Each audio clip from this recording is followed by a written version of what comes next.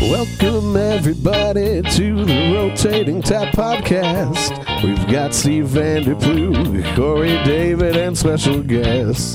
Maybe beer people talking comedy or comedians talking beer. Listen up everybody and we'll see what you will hear. I won't waste any more time cause it's going very fast. It's the Rotating Tap Podcast.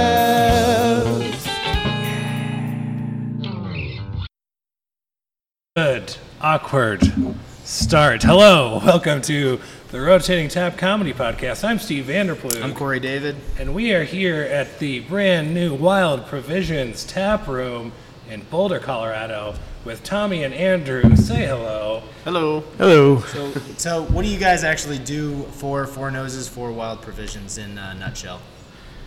Well, I'll just start. Four Noses and Wild Provisions are the same company, but run separately in certain ways. My name is Tommy, and I'm one of the founders of Four Noses, the brewmaster, although Andrew's doing all the brewing these days, or most of it. At this point, I just kind of decide the direction of what beers we're releasing with input from everybody and do the boring business stuff on the back end. So not a lot of responsibility. Not much. Pretty Nice. easy. Do you just wonder what he does all day? Yeah, he tells me what to do most of the day. He just comes up with wild ideas. They're not even founded in any information. They're just like, this sounds good, and he carries around a binder, and then he runs Clipboard. away. You have to have the clipboard. Oh yeah, that's the key. 2 clipboards makes you seem real official, real If you legit. carry 3, then you just look ridiculous, but it's fine. Yeah, but it also keeps people from stopping you on the street asking to sign petitions because they're like, oh, you're going to try and... I don't want to trade petition signing. They're not going to bother you. Yeah, that's fair. Andrew, how about you? I'm Andrew. I am the head brewer at Four Noses, head of operations, production operations. Yeah. So everything from, grain to glass type stuff. Okay, very cool. And it seems like there's a lot of work to be done with all the adventurous projects that you guys have going on here in terms of developing new recipes and monitoring fermentation and just coming up with stuff that people want to enjoy. Yeah. And as fun as that is, I want to get into telling a joke. Yeah, that's fair. Might I so say, before I forget, I think Wild Provisions sounds like a trading post in Westworld, doesn't it? Yeah, it does. I could see Jimmy Simpson hanging out here for sure. Yeah. Just do you guys have any hosts or robots that you use for beer tenders by chance? Oh, we're not allowed to say. Oh, okay, that's good. Danny's a cyborg. Yeah. You guys are actually just holograms. It's not even real people we're dealing with. When he goes to chug this beer, it's just going to fall right through. Right. Does not compute. Error. Yeah, so this is a comedy podcast, so I'm glad I sprung it on you guys pretty last minute that you're going to be responsible for telling us a joke. But in all fairness, everybody should just have like a stock joke to tell, even if it's not yours or if it doesn't even have to be great, right? I mean, Pretty much just good with dad jokes. a lot of dad That's jokes. good. Not Yeah, even good with dad them. I jokes. guess I just know a couple. I know a lot of good dad They're jokes. pretty fun. I'm more of a pun guy. Like when it comes in, it's great, but it has to have context. I'm really bad at just like telling a joke from scratch. Oh, well, it sounds We'll like try an it improviser. We got an improviser on the mic. Yeah, he over likes here. to feel the room, just get a sense of the audience. Yeah, can I first. get 5 suggestions? What did somebody do for work today? What type of car did your grandmother drive? All right, who wants to go first? What do you call an alligator in a vest? An investigator. Whoa! And we are rolling, baby. I like it. That's good. Can you top that? I don't know if you can. Well, mine was a little longer, but I'll just go with it. That's anyway. good. All right, so you got a German, a French guy, and an Irish guy, and they all order a pint. And simultaneously, a fly lands in everybody's glass. I'm sure everybody's heard this one, but I'll tell it anyway. So the French guy pushes the glass and says, "No, I will not drink this." German guy says, "Ah, fuck it." Pulls out the fly, chugs the beer. The Irish guy pulls the fly out of his glass, tips it on its side, and says, "You spit it out." Nice. Racial stereotypes. We're just getting into Always it a early. good time. We're yeah. going to get canceled in the first Yeah, 10 minutes of the It show. is 11:15 on a Tuesday morning. So. We're going to get it going. Now, I know you guys were doing a little bit of a modified chug today because you are very busy. There's a billion things going on. So what beer are you going to be chugging today? And so here's what we usually do. We do it for time.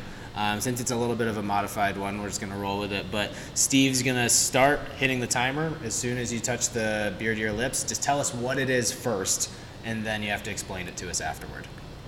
All right, this is a fruit blender, smoothie style sour ale with pineapple, orange, and lactose. Fair. I'll just check it. Oh, yeah. Perfect. Yeah, just go for it.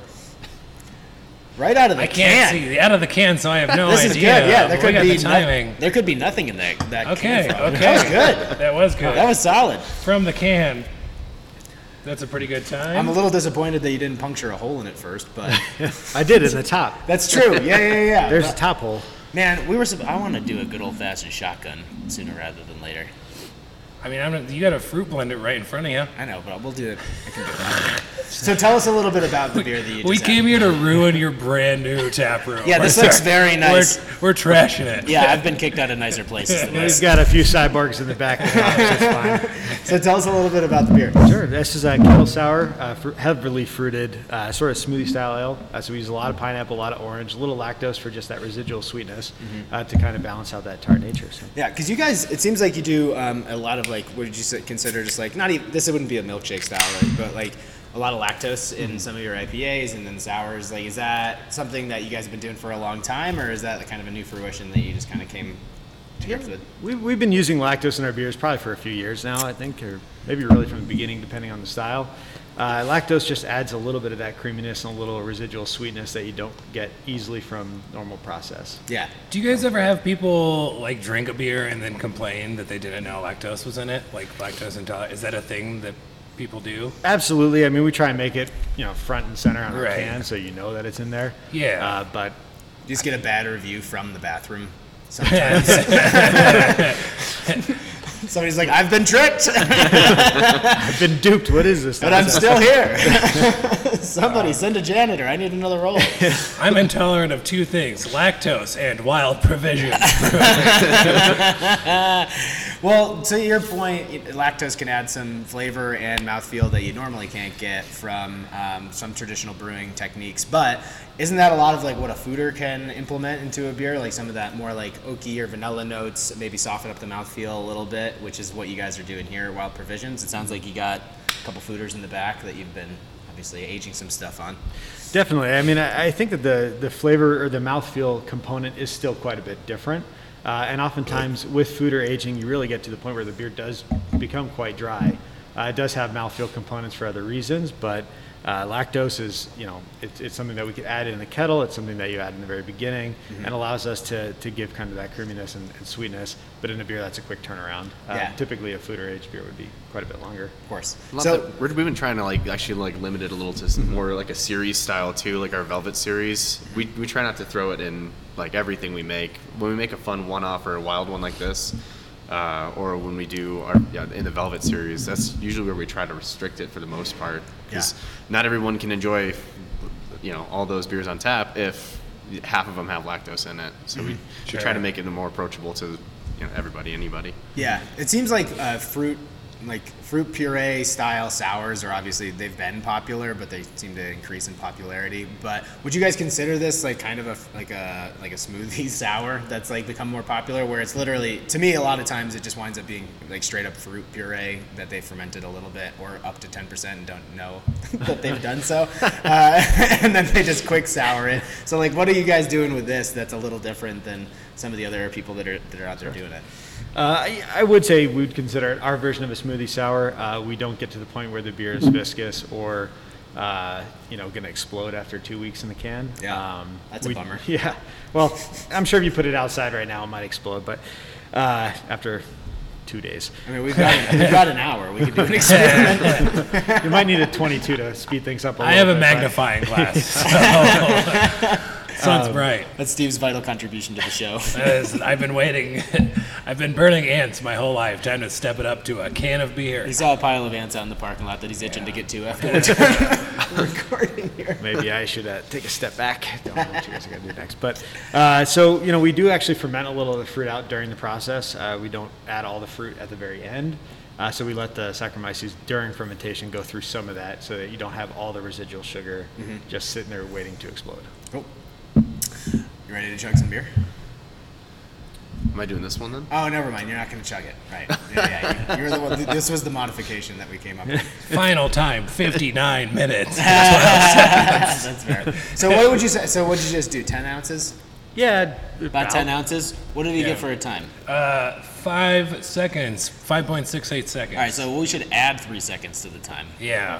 because he didn't do a full chug. That's fair. That's fair. That's- As long as you're okay with that. I'm okay with it. Man, Hey, he's not going to fight me on I this mean, at all. it's still. Where's the drama? I was waiting for you to Well, throw you're a giving me plastic 3 across the seconds room. on a 5-second half, so yeah, I think it's fair. Yeah, Math 'cause it's adds 3 up. seconds off if you do an 8% 16-ounce chug, so we can go the other way around. We understand you're busy, got stuff to do today. It's a busy day. Morning, yeah. and it's Tuesday, but you know, This- we're all in this together. You guys just opened last weekend, right? Well, we had a soft opening several weeks ago. This was our grand opening because we finally rolled out the 2 lagers that were the other half of the component Okay, cool. of this project.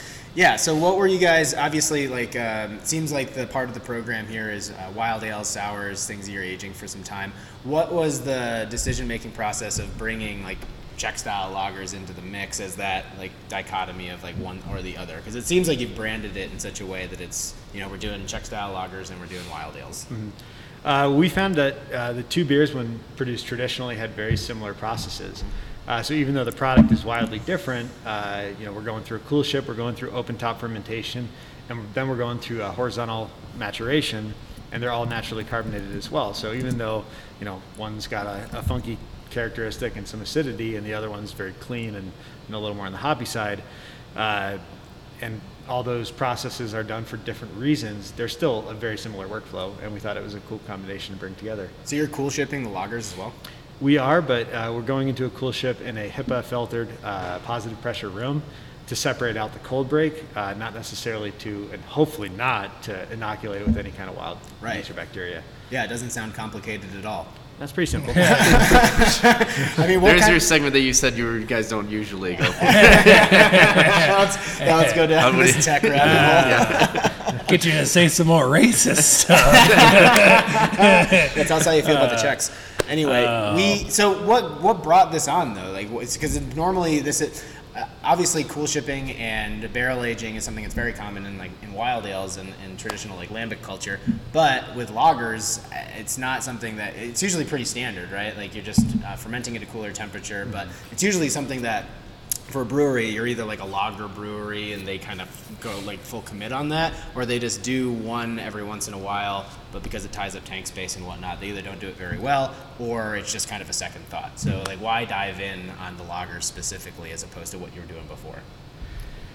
I think we found our passion kind of going off in that direction. We were very curious about lagers and the nuances in them, and that seemed like a more, I don't know, I think we just always chase what we're enjoying at that particular time, and so Czech style lager seemed like the thing that we were really Yeah. I pursuing. think even over the last few years, we've been pushing ourselves into the lager world. Like we've been developing our Pilsner, I think, little by little over the last few years, and we've dove into like Keller style beers and Vienna lagers, and we always have our Oktoberfest and stuff. So I mean, we've always been, and as beer makers, beer drinkers, we have always been into the lager scene.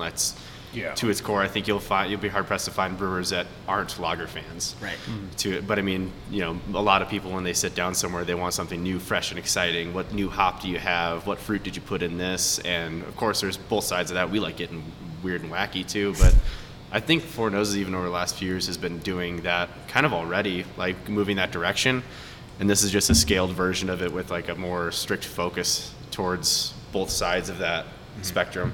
Yeah, because when you think about, I mean, just the two things that we just have like right in front of us. One seems to be like it's kooky, it has a bunch of adjuncts in it. Everything about the brewing process seems to be like fairly modern, you know, in terms of, you know, it's developed in the past 5 to 6 years. And then you've got something else that's ultra traditional, like couldn't be more traditional. Like it's really clean Czech style lager. So it's interesting to me that you guys are serving that like both different dichotomies of beer drinker. But brewers always say that lagers are their favorite kind of beers to drink. What is it about it for you guys that makes a lager more enjoyable than something else that you might be making? I think being on the production side of it, once you see what goes into making such a clean, consistent, and just reliable, predictable beer, and you can just have it over and over again, it really, you build an appreciation for the process as much as you are the ingredients and the craftsmanship involved in developing the beer. Yeah. But it's got there's a lot to it that kind of maybe doesn't go seen by the general public, that what goes into these you can't hide anything in a clean lager. Sure. So the process is really nice, on my opinion anyway. Like, that's the part that gets me. Yeah. And I'd also say, I mean, we've been in the industry for a little while, and it's gone through phases, right? Initially, it was how bitter can you make a beer, and now it's how low bitterness, or how, I guess, sweet can you make an IPA instead, to certain degrees. And IPAs have gone through 50 different iterations. Totally. Black IPAs, session IPAs, low-cal Hazies. IPAs, hazy IPAs. Like, it's all over the map. Yeah. People are just at a certain point. They're like, all right, we're putting X amount of hops in this beer, whether it's for bittering or aroma, and we're just going to call it an IPA, no matter what it actually turns out to be. and so that's gone through. It's nice to just step back and enjoy something that's very balanced, very clean, and traditional, simple. While there are a lot of nuances that we've started to learn about it and realize in the process, and a lot about the recipe design and all that, at the end of the day, we try and make lagers that are pretty clean and simple, and just really crushable. And you've been working at a brew deck or sitting behind a desk and doing accounting stuff all day. Totally. It's nice to just have something clean. Well, this guy on the can, it says unfiltered, unpasteurized, naturally carbonated. So this baby is about as raw as you can get. Tell us a little bit about the Premium Pale Czech Style Lager that we've got in front of us right now. It's one of the beers you guys just released on Saturday, right, as part of your grand opening. So other than what you'd mentioned already about your lager process and anything specific about this beer that you'd like to mention? That's because you have two different lager offerings in cans right now that you were offering on Saturday, right? Mm-hmm. So if you want to tell us what the other one is and then just compare the two. Sure. So the other one is a Czech Dark Lager. This one in particular that you have in front of you is really bright. I mean, I like to go back to the part that is unpasteurized, unfiltered, unfined. There's nothing to add to that clarity other than the process of, the cool ship and the cold break, the open fermentation, and then just extensive time. It's delicious. Thank you. We're pretty excited about it. More than anything. It's really great. And it's also, it's like really assertively hoppy, but it really balances everything out. And sometimes the hoppiness in that beer kind of strikes me more as just abundant carbonation, even though the carbonation level is pretty low. We use soft water and a triple decoction mash. This beer was a little bit of a learning thing for us too, because as we were sitting in the lagering tank for 40 plus days, we were tasting this every 3 to 4 days and really seeing the development. Now, it started off tasting good. I think when it was in that lagering tank, after 2 weeks of fermentation, it was tasty. Mm-hmm. And then after a week, it was better. And then after 2 weeks, it was much better. And after 3 weeks, it was incredible. And it just kept on improving. And the different flavor profiles and things that we saw modify over extended periods of time, where usually I thought, 30 days or 40 days in a lagering tank is more to, go back to traditional methods before you had filtering methods. And if you have filtering methods, like we have a centrifuge at Four Noses, then that extensive lagering time is not really all that important. But this process definitely showed us that there is a value to it. And that value is really just flavor, balance, everything. It does really help, though, when it starts off good. Yeah. Right? That's a plus. This is terrible. Give it 4 weeks. Something you don't see as often are lighter lagers that are being food or barrel aged. That just because I don't think it's a process that a lot of people know much about or don't have a lot of experience with. But I love how it just can round out just a crisp beer, give it some soft, delicate touch, and really bring out some other flavors you wouldn't normally have accustomed to a lager. Because I love the raw grain flavor you get from this, just kind of like corn, not a corn husk, but just kind of like grain husk that just seems like with the being unpasteurized and being unfiltered just kind of gives it that raw kind of flavor and aroma that I think tastes great. Yeah. So, out of curiosity, so you guys are lager people, you like lagers, you love lagers. How much of what you're making with the smoothie style sours is stuff that you really like versus stuff that you just know people is going to buy? I mean, I think that it comes down to, a different mood and a different mindset on when you want to drink it. When it's really, really hot out there, and then going through this beer, it's a little acidic, it's a little fruity, or it's very fruity, but a little acidic. If it's really, really hot out, and I mean like not, sit on your porch barbecuing, it's pretty nice out, you're wearing shorts, not that. I mean like it's unbearable to be outside. Last week, oppressively hot. Yeah. That's when I do gravitate a lot towards some of these like tart, light, smoothie style beers, just because I think it reminds me of being at a beach or something like that. Whereas the lagers are really an everyday, that's what I want to crush. And we do make, quite a bit of different beers, and we've experimented with a lot of different ingredients. And there are definitely some that I like to have one or two of. when we come out with them, they're pretty fun, and they're pretty fun sometimes with different meals or whatever the case may be. But we definitely find ourselves gravitating, in my opinion at least, towards volume-wise drinking lagers, but everything else has a place. We wouldn't make something if we didn't want to at least drink it during a certain mood or time. I'm about to try the fruit blender. I haven't tasted it yet, but I gotta say that I love the label so much. It is a little orange and a pineapple, and they're terrified. They are going through some stuff right now. It's a little horrific, but in a cute way. Have you guys seen? Have you guys That's what a seen good Better Off cartoon's Dead? supposed to do. Yeah. Have you seen Better Off Dead, the John Cusack movie from like the 80s? No. Oh man, then the reference goes over everybody's head. Yeah. There's- Spit it out anyways. there's a scene where there's like steak cut French fries, and they're like dancing around and jumping into the hot oil like a swimming pool, and it's great. Good times. I'm glad you brought it up. Who did the label art for you guys? Do you guys use local artists for different projects that you're working on, or is it all internal marketing department? So actually, my brother does a lot of the label design and drawings. He actually designed this space too. wow. So he's an architect in Oakland, and so he did the design here, and he also just draws a lot. He did this label design. He does a lot of these. He typically does a lot of the drawings, and we'll have somebody in house kind of put together the graphics. So he'll do the sketches and they'll assemble it. But yeah, he's talented. He's fun to work with. That's fun. That's cool. Yeah, it's nice to be able to kind of keep it in house like that. Yeah, that's nice to have family that's talented. Yeah, You know? it skips a. My sister's a nurse. Like, who cares? And my brother's an accountant. He just does people's taxes, and he actually busts businesses for not doing theirs. He's the guy everybody hates. Love him to death, but damn, I'm glad he doesn't audit me. He did give us a 5-star review, so way to go. Yeah, didn't audit this podcast because we haven't paid taxes. So, one of the things that, like, we talked a little bit about what you guys do like to drink. What are some beer styles that you just can't stand? Like, what are things that you just don't like? And don't say there's a time and place for everything, because there's no place for winter warmers in my life. Like, for the rest of my life, I think I can go without a cinnamon nutmeg beer. Or I don't really like ambers. Like, ambers are a thing of the 80s, and they just fell out of fashion. So I don't know if there's anything in particular you guys just can't stand. Red ales. Reds? You don't like reds? Whoa. It's an amber. It's just another name for like a maltier amber. Yeah.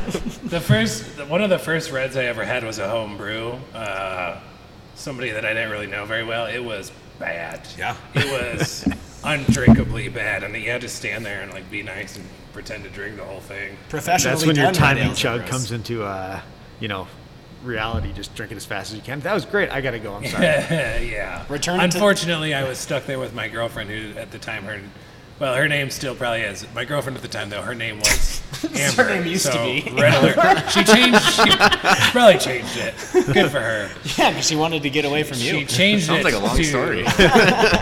She changed her name to Lager, actually. So what is it you don't like about red ales specifically? I just think that based on the style, they're always inherently out of balance. They're always too sweet, too malty, and have a funny flavor that I just can't put my finger on. But yeah. You don't like a good malt bomb? A good caramel malt bomb? Not particularly, but if I would, I'd rather have a little bit of that roastiness, like a brown ale. Like I think there's a couple really good Colorado brown ales that, I do enjoy from time to time. I just think the red ale is kind of like right in between the two. Why go for a red ale when you can get a brown ale, or go for something lighter? I'd take an amber over a red ale any day. Anybody that has like an Irish themed kind of brewery, I think gets pigeonholed into like making a red ale, and they don't even really want to do it. It's just like if you opened the brewery, you're like over the age of 60, and you're like, we just want to make beers that nobody likes to drink anymore, except our 60-year-old friends. I think Guinness falls out of that. I don't think Well, they just do like the one thing really well. Right. Yeah, they don't make any reds though. Although they probably will soon. I think they have at some They point. had a in time. blonde. They had a blonde for a while. and they have an IPA now too. They have an IPA now. That thing is so gross. I haven't tried it. Remember, speaking of like IPA fads, remember when everybody was doing the Nitro IPA like 8 years ago? Yeah. Most of them were garbage. I just don't like nitro anything. What? I don't like. Yeah. Not I love a coffee. good Nitro. I I don't know like if you, how you Nitro. guys feel, yeah. Yeah, I lived in Ireland for 6 months. I could drink Guinness, Beamish, Murphy's, all that stuff all day long. Yeah, absolutely. But IPAs are tough because the nitrogen does a little bit to the aroma and flavor that I don't agree with. Sure. Yeah, well, I think part of the appeal of an IPA is it's bright and vibrant, and even something like a German-style beer that is using like toned-down hops, at least in compared to American or New Zealand standards or whatever, a little more peppery, a little more spicy. But when you put it on nitro, it's just like, all right, we're gonna mute everything that we just put into this beer, and it's good for the malt flavor and obviously the mouthfeel, but Yeah, I think that's where I like nitro the most, is when it's done right with some kind of like big, like not even a big stout, but just some kind of like darker beers with like some kind of spice. Like we do a cinnamon stout that I can drink that any day. I can drink it like in the dead heat summer. Like I love that beer. yeah. But I think those pair well. But yeah, there's something about an awkward mashup between a nitroed IPA. It's just like two friends that weren't meant to hang out kind of thing. Oh, like Corey and Steve. Yeah, Okay. hit me. We're here. I gotta say, I'm drinking the fruit blender now, and it is delicious. And I typically am not a fan of sours, and it's like just sour enough where it's not too much. Like a lot of sours can be like overbearingly sour. This is like perfect. It's right on the nose of like. Would you say Four Noses? I would say it's right on one of the four noses. Dad jokes. We're on it. Investigator. I think for me, like a lot of sours too, like in that style realm there, they can get to the point where you can like feel the grit in your teeth almost. It like dries you out, and like you feel 100%. the acid eat in your teeth. No, this is smooth as hell. Yeah. Well, I love the fact that everything. One thing you guys do very well is you keep everything in balance, but the flavors are still impactful. I would say, it's like you're not dumbing anything down. But the reason I kind of hate on the style in general is just because it seems like a lot of people are just putting straight fruit puree into a can and then fermenting it. But this is like the right amount of pucker. It's the right amount of sweetness. I feel like one time, if you either get one or the other, a lot of times, so depending on who you get it from, it's like it's either super sweet and not enough sour, or they just don't know how to handle their bacteria strains or whatever, and it just becomes like way too much. Yeah. So yeah, I love the way that this turned out. nice. Yeah, the process in this one was fun too, because I think correct me if I'm wrong, but it seemed like Tommy almost had like a tiki cocktail the day before and said, "Hey guys, let's make a tiki beer." And then it was actually our production staff. We had just a little round table and decided that what direction we wanted to go with this. So there's a lot of people involved in making this beer on staff, which is really cool. That's awesome. That's really nice. So, Andrew, how about you? What's like a style that you just do not vibe with? I've always thought that like barley wines are work more than they are enjoyment for me. You're just like forcing your way through them? Yeah, the first couple of sips are like, oh wow, that's really interesting, and then like about quarter way through the glass, I'm like, oh man, okay. Like, I'm ready. Yeah. I'm ready If for you have one something that's else. too old, like, obviously you can age a lot of different things, but barley wine just turns into like straight soy sauce Sure. eventually. That's when it starts getting good. Yeah, come on, man. Sometimes they just Dip get- your sushi gets in to that it, point. Yeah, as I say, you can pour it on some sweet and sour chicken. Fried rice, yeah. So, what is your guys like? What would you say is like your guilty pleasure for breweries? Somebody that you might have you've started drinking when you first started drinking craft beer, and then you've still like kind of carried it throughout. Or it could be a domestic lager. Because like for me, I'm a Guilty pleasure Guinness I don't mind. IPA. Yeah, I was gonna say, as soon as you said domestic Guinness lager. Blonde. Because you mentioned that you were from, you lived in Ireland for a little while, which is what made me kind of think of it. So is there something like that for you guys? Because like I hate Yingling first and foremost, can't stand the stuff because everybody loves it. So fuck Yingling. And then after, I love Labatt. I'm a big Labatt Blue guy, so that's kind of like my go-to trash beer. I've got a thing, but it has to be in the bottle. But High Life out of the bottle is my Hell thing. yeah. Oh, yeah. Or the Yeah, pony we- bottles, those things are great. We too. were talking, we yeah. call him, there's a comic who's like a tiny dude that always drinks those, and like his hands make it look like a full-size beer. It's called an EJ. Evan Johnson. That's going to be just a recurring theme on this pod. We talked about that last week, too. It's Yeah, really just keep funny. rubbing it in his face. Who cares? So do you have a Moon High Life girl tattoo somewhere on your body? Probably should. You don't at this point? That'd be pretty cool. Yeah. No. I think that's timeless. I think you could literally show Yeah. that to anybody, no matter how into craft or not into You will craft never you are. regret that. And Never people- once. No, I don't think My so. wife would not be Just bummed. Right on the forearm. Meet an old Something you sailor see dude. every day. Put it on your face. Go Yeah. Tyson. At least the side of your neck, An old sailor Make it guy look is like like, she's sitting on my mustache. Now we're talking. yes. Tell me, how about you? Yeah, I'd probably go back to like Beamish or Guinness. I Yeah. just, for a long time, I could always. Yeah, sometimes you get them; they're pretty stale, they're pretty hard to drink. But when you get them fresh, and they're delicious. Yeah. And you could have like 12 of them, and Yeah, checking Keep going. dates on bottles and cans these days has become even more important. Even though bars are starting to reopen, I just can't drink anything on tap right now. Nobody's buying kegs. Yeah, I know. I You feel guys for probably people. sell a few kegs, right? it's starting to pick back up. I mean, we're doing it very cautiously because we want everything to go out this round, and I think there's always that looming concern about a second shutdown. Absolutely. So yeah. we're being really, really cautious on how many kegs we fill. That's good. Yeah. And cans, Just selling cans. Yeah, exactly. I think we were one of the lucky handfuls too that were able to switch so much inventory just over to canned beer also. Yeah. I mean, you guys were canning before, though, which is very helpful. Like, a lot of breweries are just now canning. Yeah. They have to. Yeah. They're, when I remember it was last year when grocery stores opened and everybody's like, oh, this is going to fuck all the canning up for everybody when they could sell beer. And now it's like, yeah, nobody's buying kegs. So I guess we all got a can now. That's just the way. Which is good for you guys for being ahead of the curve. Yeah, fortunately, you guys didn't have to pivot. I'm sorry, I got 3 hours of sleep last night. So Yeah, thanks for your great point. getting a little tipsy. That's okay. So What's the deal with cans, huh? aluminum. So what inspired this space? So the space is brand new. You guys had your grand opening on Saturday, right? Yep. Yeah. Okay, cool. So what actually was it? Just a means of giving you guys an opportunity to try something new because you're doing something different here than you can do at the Four Noses space, or what brought this on really, and what was the motivation for the design, and just give us a little bit of a rundown on all that. Yeah, I mean, as far as the styles are concerned, the type of process we wanted to do here and the beers we wanted to make here, they're very specialized. They require specialized equipment, dedicated it's really space, different all that taps. stuff. Yeah, and those taps are, they're very purposeful as well, but, more so with the fooders and the cool ship room and the HEPA filtered room and then the lagering tanks back there. This would be very difficult to accomplish at Four Noses. And then the design of the space was really meant to showcase like a lot of the oak that we're using in the back. So whether it's the fooders or the upright tanks, upright open top fermenters, whatever the case may be, oak is really prominent here, and the kind of curved look is meant to mimic to an extent those fooders. Did you guys have to change the table setup for COVID? Oh, yeah. Was it planned differently than this? Definitely. I mean, these two the lights are all meant to sit over the middle of the table, and that whole area over there was intended to be a lounge.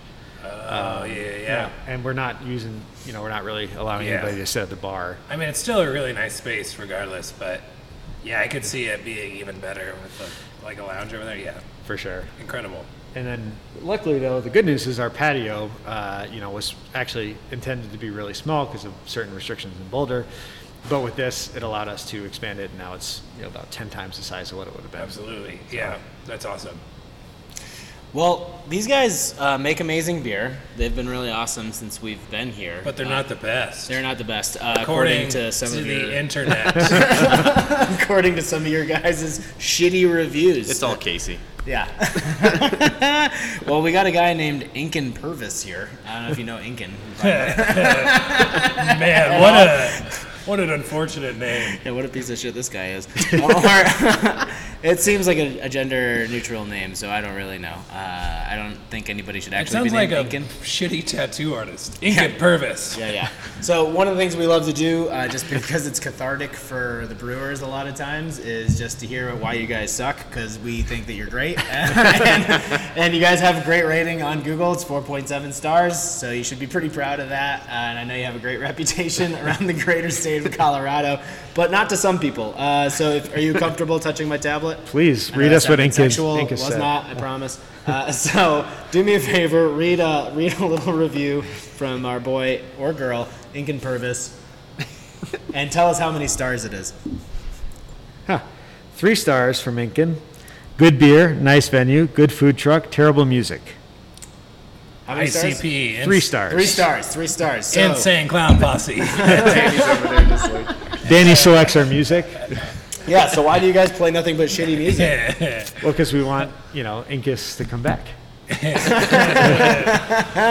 gotta keep trying. Do you guys have like a regular radio station, just like Black Keys Radio, that you just kind of keep on all the time? really- I think they kind of just I mean, it sort of depends on who's bartending. There's a few stations that we have kind of listed, and whoever's bartending kind of picks it. Just pop punk covers of other music. Just it's nothing but poorly done covers. Well, we just played, be. to the Justin Bieber station, like on repeat every Please. day, all day. Who It's doesn't great. like Biebs? If know. you just had Lady Gaga on repeat too, I'd be totally fine with that. I'd be more okay with that. I'm more of a T Swift crowd myself. Just think me personally. There's room for crowd. both in this Over world. KP, come on. How about it's Britney, bitch? We could put her on. I saw Play the Katy Perry classics. at Warped Tour one year. Yeah, and she played Warped. Okay. Did you nobody- enjoy it? No. Wasn't I good? didn't. No. No. It was, yeah. So, what kind of music do you, like on a brew day? Like, what kind of music are you guys playing that Incan fucking hates so much that like you just put your headphones in and you guys got it blasting over the speakers and you're just like brewing up some beer? You know what it is that I think that it's his real name is probably Lincoln Purvis. He's a big Linkin Park fan. Yeah, and Linkin he's bad Parkus. at any time he goes anywhere that doesn't play Linkin Park all the time. He writes a negative review. I mean, I would be. Well, yeah. What kind of music do you guys like to listen to when you're on a brew day or something? I think it kind of depends on who's on the deck at that time. It's I mean, different. I've It's heard different every everything. 2 hours, like Okay. pretty drastically. Yeah. Whoever Yeah. gets control of the radio as the day goes. Once one person's album stops or playlist or song stops, and someone gets an opportunity to jump in, it seems like it changes. I've heard everything from NSYNC and Backstreet Boys to Britney Spears to like cool mellow jazz Bob to Marley heavy and- metal. Sure. There is a little bit of everything. I don't know.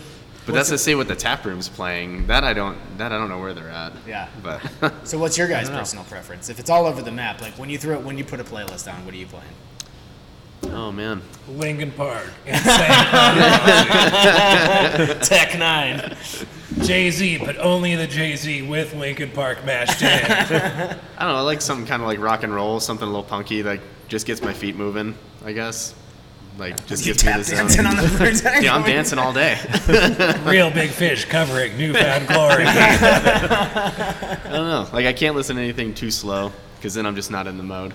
But I used to do like AC/DC and some other classic rock and stuff like that on the brew deck just because it kept you awake and active. Totally. But Yeah, so you guys are just trying to get amped the fuck up on a brew day. well, sometimes it's pretty early in the morning and you haven't quite had your coffee yet and the sun's not up and you're like, all right, I need to get in gear, otherwise I'm going to make a mistake. So, Yeah. Yeah. I think the ones that I put on the most, I think I started to like cater the Pandora profile like to the front of house a little bit because I would keep putting on like Against Me, Menzingers, some other like Sure. heavier like kind of like I don't know like Punk. yeah Punk. I don't even know what you'd call that. I don't genre. even say pop. Well, Against Me was a little bit more punk. Menzingers is kind of like emo-y punk, though. And there's like Pup. I played a lot. A lot of people were asking about dude. them when I was playing Wait. with them. Oh, that was the last concert we Yeah. saw before Yeah. everything fucking shut it down. Was, man. it was like 2 nights before it all got shut down. Yeah, the Gothic, or wasn't it that, the one Was it downtown? Ogden? It was Ogden. The Ogden, it was yeah. Ogden, Yeah, yeah. I must have. I'm pretty positive I was. Yeah. Big Pup fan. That was a fun show. Yeah. That was good stuff. Man, what life used to be like. Right. I remember I remember concerts. those. I remember fun times. Yeah. So do you guys have like a favorite, like what's the most memorable show that you can even think that you were at, favorite concert, and where was it? Favorite concert was at Ratio. Andrew and Casey did a duet of Weezer, and it was spectacular. Get out! So You did? It was the karaoke night. The Oh, VABF okay. karaoke Well, that's night. still pretty good. But it was a live band one, so yeah, we pretty much played a show. Oh, punk rock karaoke? Was it punk rock karaoke? No, they kind of did Just do- everything. Yeah, they did Hey, some like 90s like easy rock type stuff, all the way to like punk and like I think someone did do Linkin Park, didn't they? Or was something in that It was realm. me. Not a good night until somebody does Linkin Park on karaoke. Art is interpretive. I'll give you that. So wait, are you big karaoke heads? No. No, that was only the second time I've ever done it. Oh man, Yeah. and a star was born. I think I was like, yeah, I think I had like 5 or 12 beers leading up to that moment just to kill the nerves. You should try stand up. Oh, I couldn't imagine. So was that was your own performance also your favorite It might concert have that you've ever been to? No, I don't know. That's a tough one. I think probably actually the most memorable I think was I was 16 and went to Motley Crue. Hell yeah. And it was just like being in the front and turning around and getting to see all the craziness behind you. It was also your first pair of boobs that you Lot of boobs and Like people were just like passing around anything and everything in the crowd. It was those were different times. Yes. Sure. Yeah. Wild. But that's one I won't forget. Yeah, that was a crazy night. I've seen a lot of weird shows. I've seen Avril Lavigne. I've seen the Jonas Brothers. I've seen a lot of weird stuff. But I don't think you could ever pay me enough to go see Motley Crue. Granted, like they're old now. They're old as shit now. This was like their second farewell tour or something. Yeah. Yeah, you could have talked me into it 10 years ago. You kidding me? You know, I also went to a high school with a kid that thought he was Nikki Sixx, and just him thinking that he was Nikki Sixx was enough for me to just be like, nope, not into this. Yeah, I mean, there's definitely like my favorite bands that I've seen that are like going to be in my top favorite shows, but that's one that's just like cemented, like the imagery is just cemented in my head. There's so much stimuli. There's such a theatric band. Like they had a full, like Iron Maiden was the same way too. When I saw them, like they had like a 30-foot Eddie, like inflatable, like on the stage and everything. That's pretty sick. Yeah. I got another negative review I'd like to read. We got more. Nice try again out of this one. This one is from Kenny Babcock, local guide. 2 years ago, too busy, rude bartender, stepped on a dog. 1 star. 1 star. Wait, who stepped on the dog? He stepped on the dog? That's Sounds like he stepped on a dog and is blaming us. Yes, it does sound like he's like, there's a dog and I stepped on it. I was so upset that I stepped on a dog. This dog was bartending and it was very rude, so I stepped on him. So you guys just let people step on dogs in your establishment? We probably kicked him out for stepping on a dog, and that's why we got a negative review. Yeah. Hey, quit stepping. It's like the old Adam Sandler's. You stepped on my dog and I kicked you out. So what you guys can't see is that it says too busy, period, rude bartender, period, stepped on dog, period. This guy was very direct about his complaint, didn't want to fluff it up with anything about like the theatrics of the whole deal, just straight to the point. Kenny Babcock. Stepped on a dog. I got a lot of questions. What breed was the dog?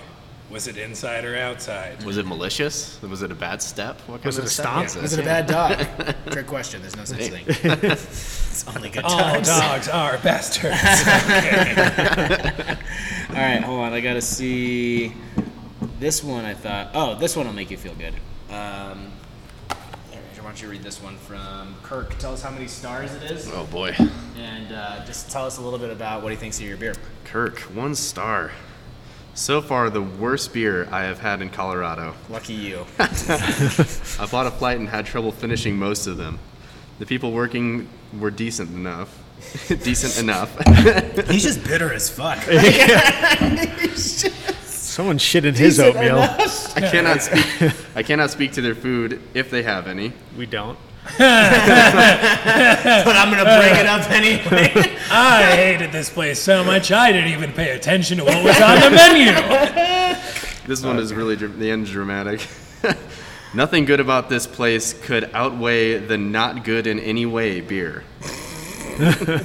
So, how does it feel to be this guy's worst brewery in Colorado? Well, Pretty good. Yeah, everyone's got to have a critic. Well, we know for a fact that you guys aren't the worst brewery in Colorado because there's a lot of other people that really enjoy it. But to me, that's like, at what point, what standards does this person have, and what beer do they think is actually good? I would want to know who the fuck. I think they were probably looking for a red ale, and we just didn't have one. This guy loves Guinness IPA. I mean, if you don't piss off at least some people, then you're just not doing enough. Yeah. I feel like he probably doesn't even, he's probably like drinking Mad Dog 2020 in a parking lot, and he's like, I'm going to try this brewery for no reason. And you guys don't have Mad Dog 2020 on tap? He was just mad that anything didn't come with like a 40 format. I bet the thing he left off of this review is that he got divorced this morning. He was upset about a lot of things. I love when people come in and I'll hear from a couple of the bartenders just saying, like, yeah, that guy just ordered a gin and tonic. Well, don't have that. He's like, well, what about a Chardonnay? Oof. It's like, do you know Sorry, man. Do you know where you are? I don't think you get it, and they just kind of walk out. So how much, while we're just kind of like just talking about it in general, like how much do you guys actually pay attention to, like, I mean, obviously like front of the house pays a little bit more attention to Google reviews, but how much do you guys even give a shit about like Untapped and beer reviews and things like that? I wish I cared less. Oh, so you follow it? Do you check it out? I pay attention. I mean, it's an unneeded validation, but at the same time, I like to know what people think. When we make something, we make it for us, but we want to know that they like it too. I mean, You know what? We should have you go on to some comedians' YouTube channels, and then you can retaliate and let it all out. And I'll send you some links, and whatever you're feeling, you can just let them have it. Sounds good. You got another review? Oh yeah, I do. I have another one to read you. This one is from TJ Colo. 2 years ago, they have really great beer and selection, though they lack common courtesy. Never a simple thank you. No tips for that, kids. That's all it took, by the way, to get 0 tips. Zero When somebody tips. forgot to say thank you. The waiter forgot to say thank you. When he was giving them something? Yeah. I guess. It's like, thank you for ordering this beer. It gets better. It gets better. They seem, he's not saying that it's true. He's saying they seem like they are entitled. This is all strictly opinion. There are more breweries that are thankful for my dollars. These folks aren't. Fucking who? Bring back the original porter and I will buy many growlers. Yeah, so why'd you do this all one review? This is It's all one review. review. Bring back the original. Oh, sorry. This guy was drunk as hell while he typed this out. Let me finish this. There's weird spaces and weird sentence breaks in different places. Here, you can take a peek at it. And I will buy many growlers. 3 stars. Yeah, 3 stars. Oh, that was 3 stars though. Yeah, 3 stars, not bad. all right. Pretty good. I'm never coming back unless I come back. For porter. Bring back the red ale. So yeah, tell us why you stopped brewing porter for TC Colo, and because if you bring it back, he will buy.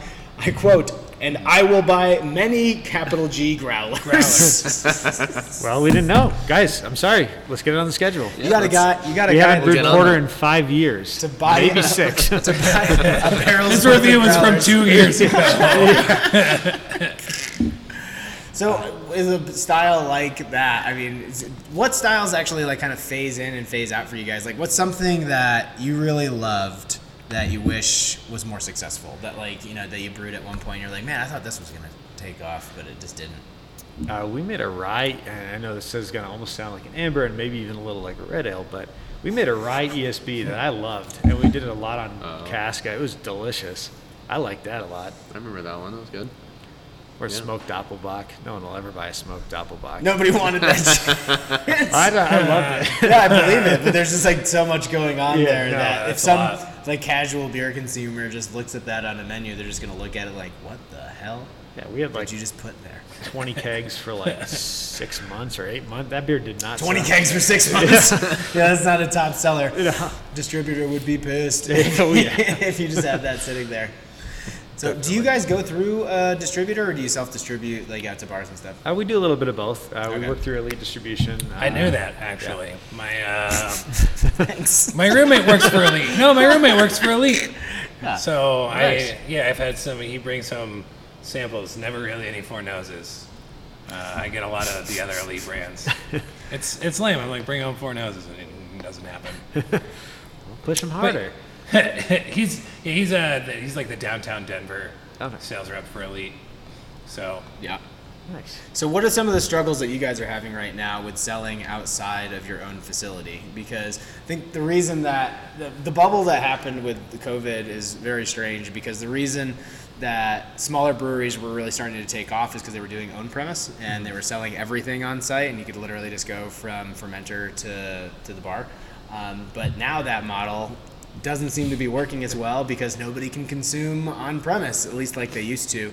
So what are your like biggest challenges that you've had like so far, other than the obvious of you have to have people distanced, but how is it affecting distribution? How is it affecting just how people like experience the brand in the tap room and whatnot? Sure.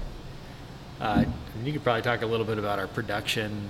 You know, we cut back production a little bit in the very beginning Yeah. because we wanted to keep people safe. that came in a little back and forth flow. Like we're definitely going into like full steam ahead summer. Like we're barely keeping up with ourselves right now, but it took us a minute to figure out like, you know, how long we're going to be closed down for in the front of house, if we were going to close down for a minute, when to switch over to canning like more heavily. But Yeah, I mean, production's coming back pretty heavily, but yeah, for a while there it was nice to catch up on projects, but at the same time, it was a little unsettling to see empty tanks. Was it a little bit more of you weren't really brewing less beer? It was just what you were packaging it in, or was it literally less Half beer? and half. We cut back a little bit just because it was, we wanted to, and a few months ago, I'm talking like early April, we didn't really know if it was safe to have people in the brewery at the same time and how we could separate everybody. So we were having, one brewer would have to leave before the next one would come in, and then packaging team was set up in like groups of 2 because we have to have 2 people on the line. So we just wanted as few people anywhere close to each other as we could muster, and that was just cut things back. So we did that for a few weeks, and then we started to work through different projects and ways that we thought we could separate each other and separate like front of house and back house before we felt confident ramping up our production. As far as like the wholesale is concerned, I mean, being a distributing brewery and the fact that everybody's going to keep drinking beer, and arguably during this more beer, they were just drinking it in different ways. So they were going to grocery stores, liquor stores, just not bars and restaurants as much. Did you guys stay open for to-go at Four Noses during that time? Yep, we stayed open the whole time for to-go. Cool. We Sounded figured like out we had some of our best days, were based on to-go sales because people were all about it. Just going to pick it There's up. probably record sales during the Great Prohibition of 2020 that lasted all the 2 fucking hours. 4 That was the hours. most violent 2-hour shutdown ever. I mean, people were going nuts. People were How do trying to get people everything react they in could. chaos? Not well. No, not well at all. As it turns out, My expectations weren't high, and they were still exceeded. So, everybody was just like stocking up on things to numb themselves for the foreseeable future. It's like, Let's freak everybody out and then take their beer away. let's line up at the dispensary and line up at all the liquor stores because we don't know how long we're gonna have to tolerate this new reality Yeah. for however long. Yeah, I mean, it was an interesting thing where, like, after 2 hours, the lines were so long that the governor just had to be like, oh, fuck. Abort! Oh, bad idea. I didn't think you guys like to get fucked up during a sad time so much. That's all anybody wanted to do. Yeah, that's I like the it. T-shirts that were going around. Those are pretty never cool. forget. Yeah, I survived the I Great survived. Prohibition. It was like 4:14 to 4:14, 3 p.m. to 5 p.m. or something, like whatever it was. Yeah. So before you guys started up Four Noses and before you got this new project rolling with Wild Provisions, like, what's your guys' background? Like, Tommy, you'd mentioned you're from upstate New York as well. So how'd you wind up in Colorado? Like, because you guys, Four Noses is one of the most like reputable breweries like in the state. Like, people know who you are. You guys sell a lot of volume. So where take me from like farm to table here, like in terms of like Sure. where did this start and like how do we wind up here for Sure. both of you guys? Well, I grew up in New York. Came out to school in Denver in 2006. Which school? University of Denver. Okay. Nice, go Roadrunners. Roadrunners. That's in that Metro State. Oh no, that's the Lynx. Yeah, well, dude, Lynx. do you not even Univers- know what college you went to? No, I don't. I went to like 4 colleges. You went to Metro State, didn't you? I graduated from CU Denver. Go Lynx. Yeah, but isn't the Metro State the Roadrunners? Yeah, same campus. Do you, Go CCD. I don't believe you know what college is. Go CCD. So you went to CU Denver? So I went to DU, DU. University of Denver, and then moved back to New York after Fort graduating. Collins rules.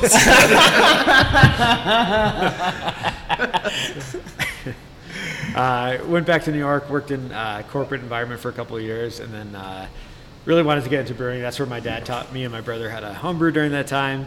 What kind of corporate environment? Were you so- like Wolf of Wall Street doing lines on a desk like in the back of office? Not so exciting. I was doing like risk management for MasterCard. So actually, I did have some weird things that I did, but Oh, okay, well, we're just going to move right on. Yeah, right. Go on. we had to investigate weird or not great uses of cards. So it was sometimes illegal stuff, but mostly just things that were maybe not illegal in the country where they were happening, but illegal in the United So States. Trump's taxes and Jeffrey Epstein's property tax? Yes, very much so. Yeah, just weirder stuff than that. It started with gambling and some counterfeit goods, and then went off into some weird other types of videos. We'll leave it at that. Whoa, hey. Hey, That sounds exciting. I had a good friend that worked for, what was the photo one? No, I know, I can't think of it. The back in like the early 2000s, there was like the photo website for photos. But Photo Bucket. Okay. Is that what it was called? I have Sounds no- familiar. I had a friend that worked there for a bit, and he had to go to counseling from the shit that he saw. Like, The people were just uploading to their cloud. like the cloud, yeah. Like, there's a lot of like child pornography. Why was he out there. responsible Oh, for no, looking we didn't at have to it deal all? with it. Because he got paid $14 an hour. We have a friend that used to. We also have a friend that used to work at a porn store, and people would just like send them stuff to sell, and he would have to watch Like amateur all of stuff, the like their home things. movies. Yeah, well, just whatever people were, because back at that point in time, they basically were home movies. I mean, you're talking about VHS that people were putting on there. There was Yeah. Crawford. Oh yeah. Remember that story? I mean, I'm sure Crawford was in some of those videos. And they needed a stand-in. They have no idea who we're talking about. It's funny. We promise. But their anyway, word yeah. So you had a shady past. I wouldn't say it was shady. It was, all for corporate. I I was know, I doing know. like risk management stuff, but it was interesting and I learned a lot. But really got into home brewing and really wanted to pursue something like that. We wanted to go back to Colorado, so started working on what it would take to get into commercial brewing and realized it's not always the easiest barrier to break. And so I went to school. I was fortunate enough to be able to go to UC Davis for their brewmasters program. Oh yeah, one of the best. So Way to go, Colorado Springs. Go Rams. Anyway, California. Yeah. I wasn't sure. But anyways, did that and came back and worked at a brewery down south for a little bit. And then we started formulating the business plan while I was in school and what it would look like and how we'd start everything up and what we're going to try and target. And then What brewery were you working at? I worked at Hall in Parker. Okay. He was on a 20-barrel system. He built his own farm, or own barn. It was beautiful. He did it out of Beetle Kill. It was a really cool looking place, but kind of lost touch with them and have no idea what happened to them. I think they closed down. So, Sure. Yeah, I think there's like 4 breweries in Parker right now. Yeah. Yeah. was the barn kind of an inspiration for doing farmhousey kind of stuff later on down the road, or was it something else? His style was a little different, even though he was doing farmhouse, and a lot of his beers were technically farmhouse beers because they were made in a farmhouse. They were more modern. Yeah, sure. So this came quite a bit later, Yeah.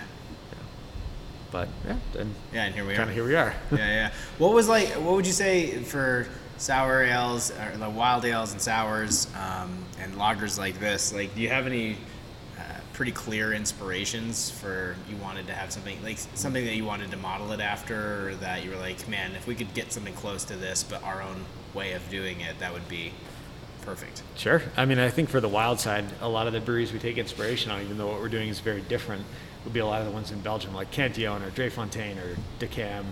And then as far as the lagers are concerned, I mean, to the style it is, it's more like a Pilsner Urquell. So we're trying to take a lot of the tradition, a lot of things learned in European brewing, but with our own twist, with our own style. I mean, we can't make a lambic, or we're not making, that's not what we're focusing on here. But we like to take a lot of the lessons they've learned over 400 or 500 years and apply it to what we think is delicious. Yeah. So, What would you say is your twist on that? Like, so you're taking a traditional thing, like the lager, for example. Like, what would you say is the Four Noses kind of touch that separates it from like an old world tradition? Sure. I think right now that we're still working on exactly what that means and what that identity is. So we're trying to get as close to the tradition as we can and figure out what we like about it and what we don't. I also think a lot of parts of our process are taking some examples, and a lot of what Brandon's hypothesis on this lager is like, well, if we try and bring it back to what it originally was before we had all this other equipment, how could we still make it, to the quality level and beyond that of, what we're doing and what other people are doing with this style. Yeah. So with the cold break separation, I mean, that's a pretty inefficient way to clarify a beer. Yeah. But we're finding that it has a lot of other like flavor components, a lot of other things that are valuable. So it's trying to find value in old techniques that maybe have been kind of passed by because they're just not as relevant anymore. I really like that answer. Yeah. Like we talk to a lot of people, and at times it's like, what is it about your brewing that you really admire? And they're like, well, take for example our lager or pilsner or whatever. This is exactly what it is, and we nailed it, and it's ready. And I feel like there's always room to improve, no matter what. That's like in terms of like writing comedy, it's like, oh, my joke's good, but couldn't it be better? And so it's like not accepting good as good enough is awesome. I love that answer. Thank Yeah, you. like the spawn of a new bit or a new joke is essentially you try something out and it gets some kind of a reaction, and then so that means it's good to start, and then but you're not done with it at that point. Like you're going to continue to work on it, and then until it takes its final form. But I appreciate the fact that you guys are using techniques and potentially ingredients that are deemed like less efficient to see what they could do. Sure. Right? To see what like for flavor profiles and mouthfeel and like all that kind of stuff. Because most of the time people have, they've got debts to pay off, they've got max capacity to run with, and they've got to get stuff out the door. They don't have time to kind of fuck around with inefficient processes, quote unquote, just to see what kind of flavors that we can drive to make a superior product.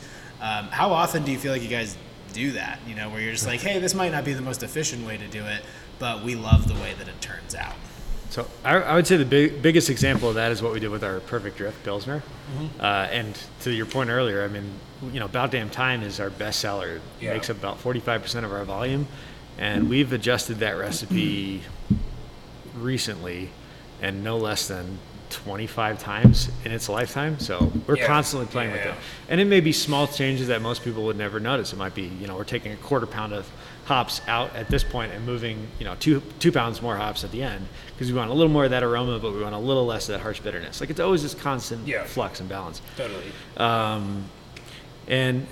But Perfect Drift, we're playing around with decoction before this project, and decoction is an old world technique where you're basically the malt they were purchasing was a little bit under modified, so they were going through a decoction technique which would bring the mash to different temperatures so that you'd really get the ideal enzymatic reactions during that time or during that temperature. It's not really as valuable anymore because the malt is so well modified. You can mash in at one temperature and you get all the conversion you need. But there are some other components to decoction other than just making the beer ferment down. You get a little bit more melanoidin, so you get a little bit more potential flavors, some better proteins out of it. And we liked the way that was impacting some of the other beers we were experimenting with. Now, our system is not meant for decoction. We had to drill a hole in the side of our mash tun to do it. Who drilled the hole? Dairy engineer. A couple guys came by and said, "You want to put a hole right there?" I'm like, it's a 4-inch hole like that's set up for That's got to be kind of nerve-wracking. You don't want to bump into it.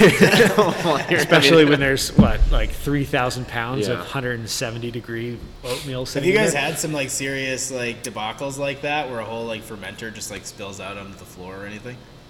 Not in the time that I've been there. I don't know. Let's go tip over one of these fooders. Good luck, they're full. We've had a couple of gushers. You pour or you dry hop a tank and 5 minutes later there's just a spout of liquid flying out the top and it's uncontrollable, and the only thing you can do is stand there and look down and realize that it's 30 minutes of cleaning ahead of you. At least. At least 30, totally. Yeah, one of those moments where you can't even really be mad. You're just looking at it and you're like, ugh, God. Yeah. Like anyone who, I would say any brewery that regularly dry hops beers has at least encountered that once. Yeah. Of course. I mean, and if it's only once, good job, because they probably made measures after the first time they did it that it will never happen again. But sometimes it can be unpredictable. Yeah.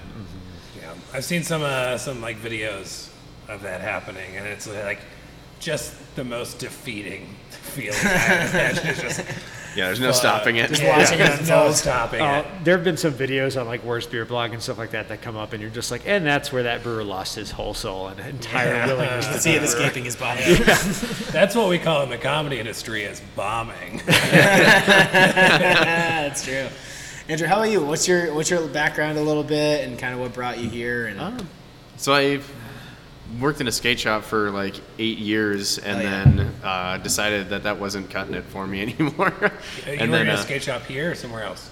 here, Really? BC Surf and Sport. Oh, sick. So I was there forever, and I was a Zoomies dude, bro. sick, man. We're competitors. things that we think are cool, but we know don't pay the bills. Welcome to stand-up comedy. So working in a stand-up, working stand-up in a skate shop are very similar. So I spent a really long time selling skateboards and snowboards, and one day I actually needed to pay rent, so I started working in industrial pumps as a technician, like field tech, and that got me into, while I was getting into home brewing, I was getting into industrial pumps and working in that field, and I was able to work on flow systems. Industrial pumps is actually my favorite half-pipe trick. It's my favorite Linkin Park song. Okay, Thought it was But a it British got me beer into style. like it got me into like understanding flow systems, like heavy, like bigger scale, like understanding how a brewery works. And then I started at Prost on their canning line one day. Just got an in from I know somebody who knows somebody, and got a part-time job doing that, and worked there for about almost 3 years.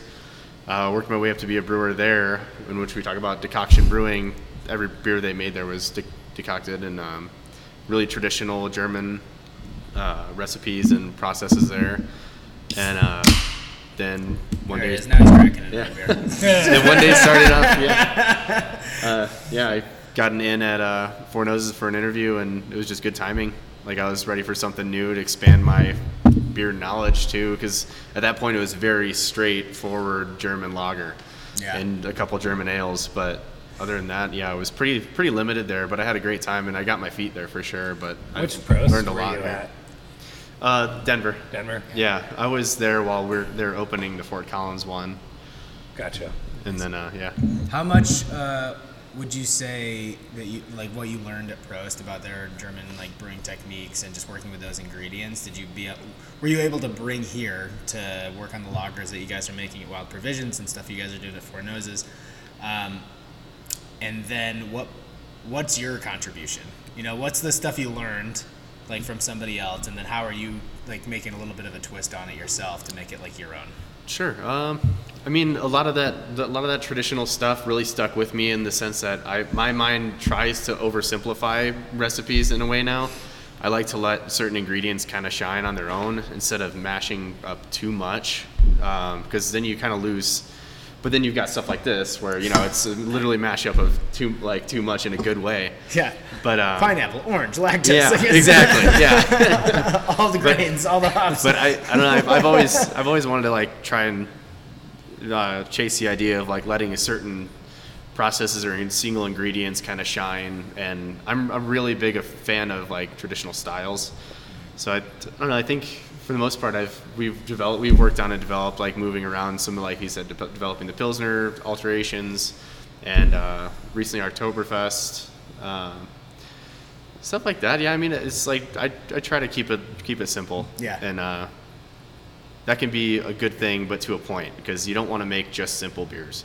But that's where I've grown into adapting these ideas and like learning how to use more ingredients more efficiently. Yeah. Well, there's a difference between being traditional and just being boring. Exactly. Right? Yeah, Like there's a very totally. big difference between those two things. Absolutely. So a lot of breweries, they might make 10 different beers or 12 different beers, but they all kind of taste the same, and none of them really have anything that stands out about them. Right. But they're like, yeah, I guess this is a brown. Like, I guess this is an IPA. I guess this is a kettle sour. Right. But you can still do something traditional, like, very well. Yeah. It's exemplary for the style, but then also it's profound in a way that it has, like, all the things that you're looking for. So, I don't know. I think both of the beers that you guys brought here today are definitely that. They're for very sure. good. Awesome. Very good beers. So tell us a little bit about anything you guys have going on that you want to like let people know about. Obviously the new spot, what's going on over here, Four Noses, what you guys got going on for canning, so that way they can pick up some of your beer and come by after they hear the episode. Well, I mean, Wild Provisions, I'll start with that because we're here and we're talking about some of those beers. Yeah. We're really excited that we just released these two cans, the Premium Pale Lager and the Czech Dark Lager. We have a bunch more things in the pipeline on the wild side and sour side, so that's exciting, and we'll start announcing those as soon as Can you tease they're anything? ready. Wild and sour. Okay. No, the next one that I think we're pretty excited about is an unfruited Mets and Bounds, which is one of the core lines that we have. The previous one we did was with Red Globe Peach. This is an unfruited version of that, so it really lets the yeast kind of do the talking, Cool. and a little bit of the barrel component as well. So that's the fun stuff we have at Wild Provisions, and a couple new lagers coming down the pipeline here as well, including Nice. a Polo Tomave, which is like what we're going to consider our version of a Oktoberfest, so like a Czechtoberfest, I suppose. I don't know. Okay. Is it a little bit more like fest beer style, a little more Barzen style? Like, how would you define it? We'll find out. I mean, I mean, it's geared a little more towards a fest beer, I think. But it's a new style for us to play with this system, and this, it's triple decoction. It's going through the same cool ship. It's going through the open fermentation, Yeah. horizontal conditioning. So, yeah, I think I'm pretty I don't know if I could categorize it. No, that's quite cool. yet, So, but- I mean, I apologize for interjecting, No, no, but no. like, how exciting is it for you guys? Is it like kind of like a kid again kind of thing when you have all this new equipment to kind of play with and just a totally different way of thinking of your brewing process instead of being a little bit more, I don't want to say traditional, but just a little bit more commercial brewery where you've got standard stainless and just filling tanks with stuff that's like you've been doing it Four Noses for a minute. Like having all these new toys to play with, is that just like exhilarating for you guys? It's bringing it think back it to the always idea is, you were yeah. saying- we were saying like we're kind of stripping it down to these traditional techniques. Like, yeah, it allows you to take a step back and kind of breathe a little bit and kind of re-understand what is actually going on here, instead of just filling like putting in the kettle, cooling it down, adding yeast, and making beer in Little wash, stainless rinse, after repeat kind of stainless. thing, Yeah. yeah. I mean, it's great to develop those standards and the repeatability of these beers for sure. But to kind of flip your mindset on it is really nice. Yeah, it gives us. I mean, I think it's nice to have a bunch of different, things going on at the same time, balls in the air, if you will. And this definitely gives us that to play with. But we also, we like to take a lot of the techniques we learn about here and learn through this process and bring them back to Four Noses as well. We just installed or are in the process of installing, hopefully by the end of this week because it's getting filled next week. Doesn't sound so short about it. Oh no! a fooder, but it's a lager fooder. So we're going to do, so the fooders or the lagers we're doing here are not fooder lagers. They're conditioned in stainless. We are going to start doing some fooder lagers at Four Noses, so we're going to use a little bit of that technique there as well. Nice. I love that. And then we have these 4 tanks. They're the smallest tanks we have at Four Noses, and a small pilot system. So even though we're doing a lot of technique-driven and process-driven stuff here, we're constantly playing around there too. So this gives us, one way we work on process, we work on different things here, and we play around with things that are much longer to fruition. So, these lagers take 50 days, and these wild beers take up to 2 years. Four Noses, it's nice we get to experiment with things that'll turn around in 2-3 months pretty regularly, and a lot of them. Yeah, the R&D is invaluable on that. Yeah, so I like the idea of having both kind of operating in this really aggressive way simultaneously. That's really cool. So yeah, it's been kind of fun. Yeah. Essentially, it gives us a 20-barrel and a 2-barrel pilot system. It's like, all right, scale it up. That worked times 10. So. Yeah. The new location's beautiful. The beers are fantastic. Anything on more on the Four Noses side that you want to talk about? Just for any events you got going on or releases?